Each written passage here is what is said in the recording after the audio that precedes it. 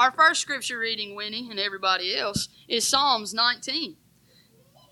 The heavens are telling of the glory of God, and the firmament proclaims his handiwork. Day to day pours forth speech, and night to night declares knowledge. There is no speech, nor are there words. Their voice is not heard. Yet their voice goes out through all the earth, and their words to the end of the world. In the heavens he has set a tent in the sun, which comes out like a bridegroom from his wedding canopy, and like a strong man runs its course with joy. Its rising is from the heavens, I apologize. Its circuit to end is never ending, and nothing is hid from the heat. The law of the Lord is perfect, reviving the soul. The decrees of the Lord are sure, making wise the simple. The precepts of the Lord are right, rejoicing the heart. The commandment of the Lord is clear, enlightening the eyes. The fear of the Lord is pure and enduring forever, and the ordinances of the Lord are true and righteous altogether. More to the desires are they than gold, and much than fine gold, sweeter than honey, and dripping from the honeycomb. Moreover, by them is your servant warned. In keeping them there is great reward. But who can detect the errors? Clear me from hidden faults. Keep back your servant also from the insolent. Do not let them have dominion over me. Then I shall be blameless and innocent of the transgressions. Let the words of my mouth and the meditation of my heart be acceptable to you, O Lord, my rock and my Redeemer.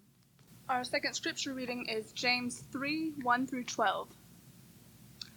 Not many of you should presume to be teachers, my brothers, because you know that we who teach will be judged more strictly. We all stumble in many ways. If anyone is never at fault in what he says, he is a perfect man, able to keep his whole body in check. When we put bits into the mouths of horses to make them obey us, we can turn the whole animal. Or take ships as an example. Although they are so large and are driven by strong winds, they are steered by a very small rudder wherever the pilot wants to go. Likewise, the tongue is a small part of the body, but it makes great boasts. Consider what a great forest is set on fire by a small spark. The tongue is also a fire, a world of evil among the parts of the body. It corrupts the whole person, sets the whole course of his life on fire, and is itself set on fire by hell. All kinds of animals, birds, reptiles, and creatures of the sea are being tamed and have been tamed by man, but no man can tame the tongue.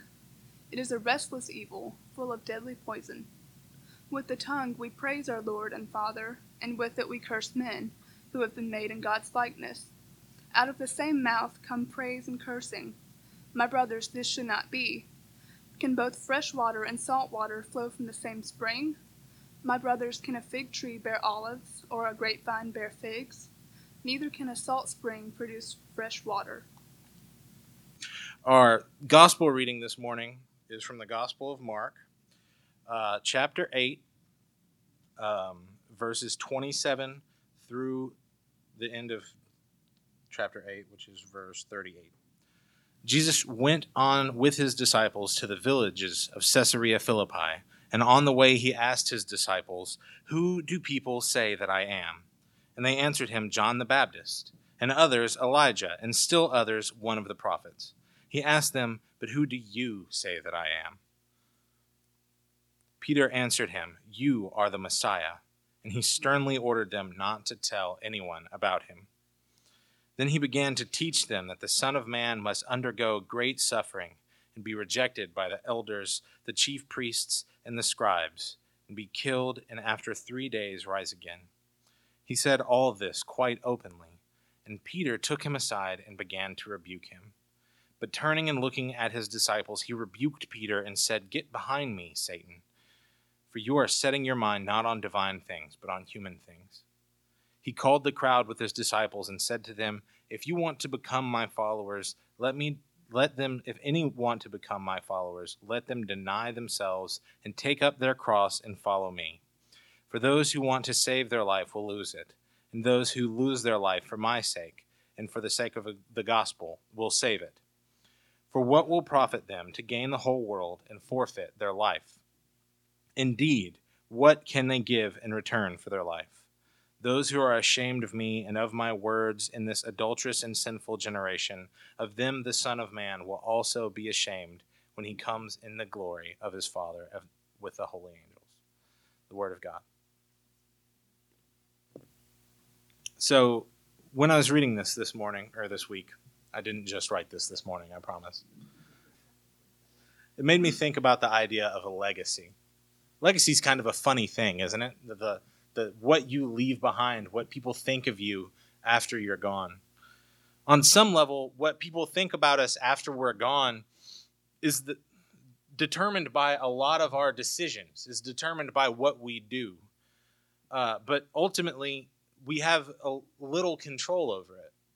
I think about that when I think about Peter, because we can set up, vast things. We can set up, all these things that we've done in our life, but ultimately, just like Peter, because Peter did all these great things. Peter, helped found the church. We wouldn't have the church as we have it today were it not for Peter. Peter did amazing things and lived a very hard life.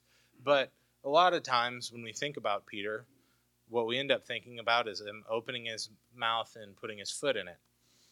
And that's kind of what we have today. So even with, Acts, in Acts, Peter standing up in front of all of these people and preaching to them in all these different tongues and, leading the church out of just Jerusalem and into the rest of the world. But we have this story where he makes a fool of himself, and it's kind of hard not to think about it at some point when you start thinking about the Apostle Peter. And it's the other disciples as well. They love, making fools of themselves. And I think that's kind of an example of what Christianity ends up looking like for a lot of folks, because as much as we try, we still end up making fools of ourselves from time to time. And that is okay, like from a comedy perspective, because it's nice to relieve the tension, but also it's okay from the perspective of this is hard and the failures are going to come, but occasionally the good stuff will come in through those failures. Our gospel reading today is one example of Jesus working through one of the disciples' failures. Jesus is teaching the disciples, and he asks them, who do people say that I am? And this is something that Jesus does quite often. I know I've preached on it once, and I think Alicia's preached on it once in the last year, so you might be getting tired of this story. But in Mark's telling of it, it's a little different. So Jesus says, who do people say that I am? And the disciples start naming people, but he says, but who do you say that I am? And I love that question because it's something to stop and think about, not just about Jesus, but also about ourselves, taking a moment and saying, who am I? Who do people say that I am? Is an important moment to stop and think. It is an important question to ponder because so often we are defined by what is going on around us more so than we're defined by who we want to be. And so stopping and thinking about who the world says we are, in comparing that to who God says we are, is an important moment to stop and think. But in that moment, Peter says, you are the Messiah. Now, we've talked about this before, but to Peter, to the disciples, to the people of Israel at that time, Messiah did not mean what Jesus meant when Jesus says Messiah. Messiah did not mean Jesus. It did not mean Son of God who comes to cure the world of sin and death, but rather it meant, hey y'all, Rome is tough and they're really messing our stuff up. And if we had somebody who God ordained to show up and, put a sword to him, that would be awesome. And so there were a lot of people that claimed to be messiahs that acted as a messiah in this understanding. They didn't succeed. We know this from not just the history of the Roman Empire, but also the history of that area at the time. There were folks that stood up left, right, and center saying they were the Messiah and ended up on a cross for their insurrection. So when Jesus says, who do you say I am? And Peter says, you're the Messiah. Peter is saying, hey, I believe that you're going to do what we want you to do. I believe you're going to solve this problem for us. And it was a big problem. Rome was colonizing. Rome was taking their resources. Rome was destroying their way of life. The Jewish people saw Rome as an insurrection, as something that they had no hope from. And so when Peter says, "You're the Messiah," Peter says, "You're the hope we've been asking for. You're going to end this." Jesus does not say, "You're wrong," because Jesus is the Messiah. Jesus does not say, you're wrong with some qualifications, but he says, "I am the Messiah." But what he says to Peter after that is, "I don't want you to tell anybody about it." Now, that's a pretty common thing in Mark's gospel, is this idea of a hidden Messiah. But one of the reasons that it's so pertinent is because everyone thinks the way Peter does. Everyone thinks, this triumphant Jesus is going to come take over. And what he's saying is, you can let people think that, but don't stoke the fire. It didn't work. The fire still gets stoked. But that's the way that it happens. But you can see how that deflates Peter, right? When he says, "Hey, this Messiah this is the guy. I found him." And he's like, "I am the guy, but don't tell anybody." So what's the fun in finding the guy if you can't tell everybody? And what's the how can someone lead if they don't know that he's the leader? How can we start this insurrection if we can't spread the word? If we can't just, go walking around in the middle of the night and be like, "Jesus is the Messiah. Meet us at the courtyard at midnight." Like, you can't be like, "All right, we need pitchforks and we need torches." That's not how this works. So when he says, "Don't tell anybody," he's already taken the wind out of Peter's sails. But then he takes the wind out even further by saying, "Hey, just so you know, I'm going to die." So, in this moment, Peter has gone from believing that this is the guy who's going to solve all of our problems to immediately thinking that the coup is going to fail. So Peter's obviously upset. This is ruining his apple cart. His friend and teacher just said something crazy. And I don't know how often y'all have been in a situation where you have a friend say something crazy, but the immediate response is to grab that friend, to take him to the side, because you don't want to embarrass him. You don't want to be in front of everyone. You don't want to say, "You just said something crazy," but you take him to the side. And just like Peter, you say, "Jesus, Jesus, Jesus, Jesus, you're being silly. That's not what's going to happen. We believe in you. Let's get some swords. Let's get this done. We can do this." But that's what he says. We believe in you, Jesus. When it comes to words that describe the church, I can't think of anything that you would, when people say, "Hey, what does it mean to be a Christian?" It means believing in Jesus. Peter believed in Jesus in this moment, but he believed in Jesus in a nebulous sense. He believed in Jesus in the way that you believe in someone, like a cat poster. You believe, we believe in you. You can do it. And not believing Jesus. He might have looked at what Jesus took as a promise, and he looked at it as pessimism. He didn't look at it as what Jesus was saying would happen, but he looked at it as Jesus not believing in himself. Peter, in stepping aside with Jesus, is telling him he's wrong. He's telling Jesus that whatever you think is going to happen, I believe something better is going to happen. You see, Peter knew to believe in Jesus at this stage in their relationship. He knew that this is the guy to follow, but he didn't know to fully trust in what Jesus had in store. Jesus calls him out, says, "Get behind me, Satan, for you are setting your mind not on divine things, but on human things." Now, calling someone Satan is a really good way to end an argument.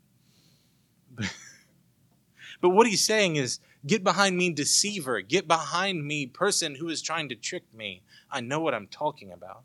Because a lot of times when we don't believe Jesus, we try to trick God. We try to trick ourselves. We try to lie our way into what we want to happen.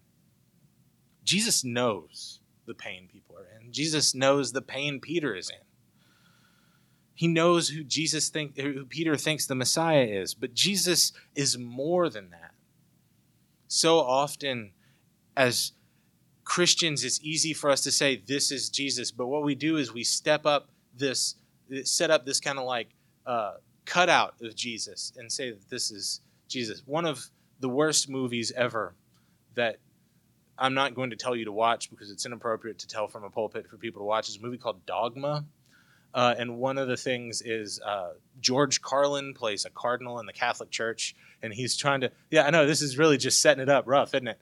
But he realizes that the church has a marketing problem, and so he pulls out this cardboard cutout of Jesus doing finger guns and smiling real big and calls him Buddy Christ. And he's like saying Jesus has a marketing issue, and so the church is going to figure out how to make Jesus applicable to the new generation. But that's so often what we do with Jesus. We take one aspect of him and we make it the easy thing to point to. We look at Jesus the carpenter, or Jesus the rabbi, Jesus the rebel, Jesus the crucified, even Jesus the Son of God, and say this is Jesus while ignoring the rest of it. We look at one facet while ignoring all of the other parts, because Jesus is God, and God is bigger than we can ever imagine. So Jesus calls Peter out on focusing on one facet. Jesus is letting them in on the secret that this is what is going to happen, that the situation is more complicated than they can expect, but Peter can't hear it in that moment. I love the fact that Peter gets so upset, he completely skips over the fact that Jesus says, and I'm going to raise again in 3 days. You would think that admitting that the biggest miracle in the history of humanity was going to happen would have been enough to give him pause. I know most of my experience with talking to the girls has been making sure that they hear everything that I say, because very clearly, very quickly, the first thing that comes out of my mouth is the only thing that they stick to. So if I say, you're going to get ice cream if you do X, Y, and Z, all they hear is the ice cream. You can't really get the if you do this in their head no matter what. You've got to finagle it to where the thing that you want them to do is the first thing that you say, or else you're not going to get anywhere. And even, I don't know, Jesus might have been able to do that this time, but really, I think Peter made up his mind beforehand that he was going to be frustrated. So what does it mean when Jesus is believed in but not believed? When Peter believes in Jesus but does not believe Jesus? What he's doing is he's taking what he wants. He's taking what he thinks should happen and imprinting it onto Jesus and making Jesus say what he wants him to say. How easy is it for us to do that these days? How easy is it for us to take the words of Jesus and warp them into getting done what we want done? He believes in Jesus' authority, but he's trying to use Jesus' authority instead of becoming susceptible to it himself. He's seen Jesus heal the sick and the blind. He's seen Jesus speak with authority. He's believed him enough to believe that he's the Messiah, but he thinks that he knows what that means already. So how often do we come to Jesus with our own presuppositions? How often do we come to Jesus with our own expectations about what Jesus is, who Jesus is, what Jesus means, and letting that change us instead of letting Jesus change us? Now, Jesus continues by turning around and making an example of Peter, right? He says to them, if you want to become my followers, deny yourselves and take up your cross and follow me. For those who want to save their life will lose it, and those who lose their life for my sake and for the sake of the gospel will save it. For what will profit them to gain the whole world and forfeit their life? Those who are ashamed of me and of my words in this adulterous and sinful generation, of them the Son of Man will also be ashamed when he comes in the glory of his Father and the holy angels. Now, there's 12 sermons right there, but I'm not giving you 12 sermons. I'm giving you one. So I'm going to skip through a little bit. But what Jesus is saying is what causes us to ultimately be able to believe Jesus. When we fail to believe Jesus, we're unable to get ourselves out of the way. When we are unable to get ourselves out of the way is when we fail to believe Jesus. Jesus says that those who follow Jesus have to deny themselves, deny what they want, to lean into what Jesus wants for their life. And that's going to be hard. That's not going to be the easy way. That's not going to be the way that looks like what the world wants.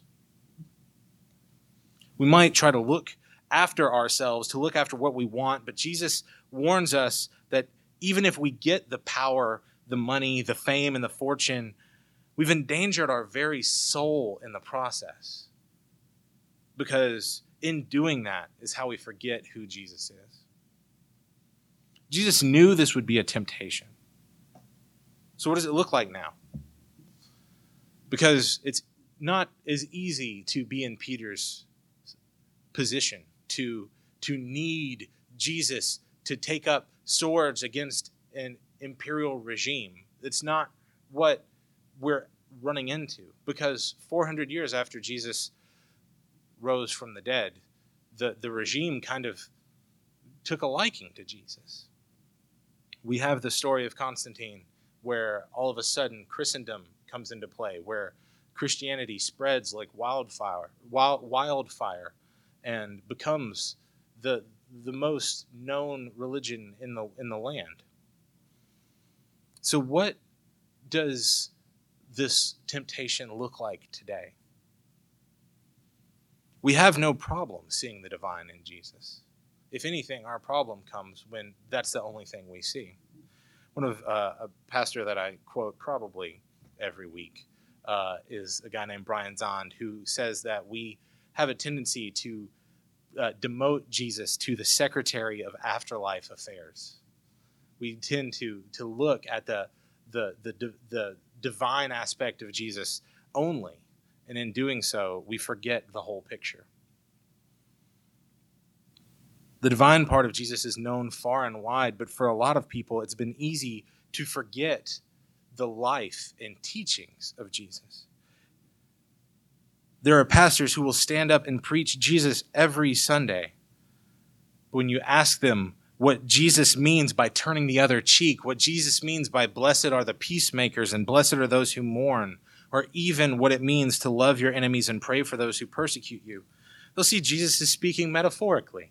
Or Jesus is speaking about the kingdom that's coming, that is what we're hoping for. Because surely those things aren't possible now. You can see those pastors scooping Jesus up and taking him aside and being like, Jesus, why are you saying these things? This is complicated. This is not easy, and this is painful. Let's talk about something else. We have to not just believe in Jesus, but believe what Jesus has to say to us and into our lives. We have to let our eyes become the eyes that see the world as Jesus does. When we say, be thou my vision, what we're saying is, let us see you and let us see what you see, O God. This requires us not just to see the spiritual needs around us, but also the physical needs around us. And not just speak out against sin, but also against the injustices that lead to those needs. There's this well-known pastor named John MacArthur, who this week put out a statement called the Statement on Social Justice and the Gospel. It's a sprawling 14-section manifesto where he says that basically the way the world understands race and gender and all these and poverty are infiltrating the church, and that anything that we focus on that is not the gospel of Jesus Christ is a waste of time. He says basically that anything that the race is a construct, and as it is a construct, we can't allow it to tell us what is right and wrong. It is not something that can tell us if someone has been harmed or not, but it is instead something that we have to ignore completely. And he says the same thing about poverty. He says the same thing about gender. He says the same thing about a big part of this is in response to the Me Too movement, that basically that people are saying in life and also in churches, in the Church Too movement, that there are people who are preying on women in their churches. There are people who are preying on the vulnerable in their congregations.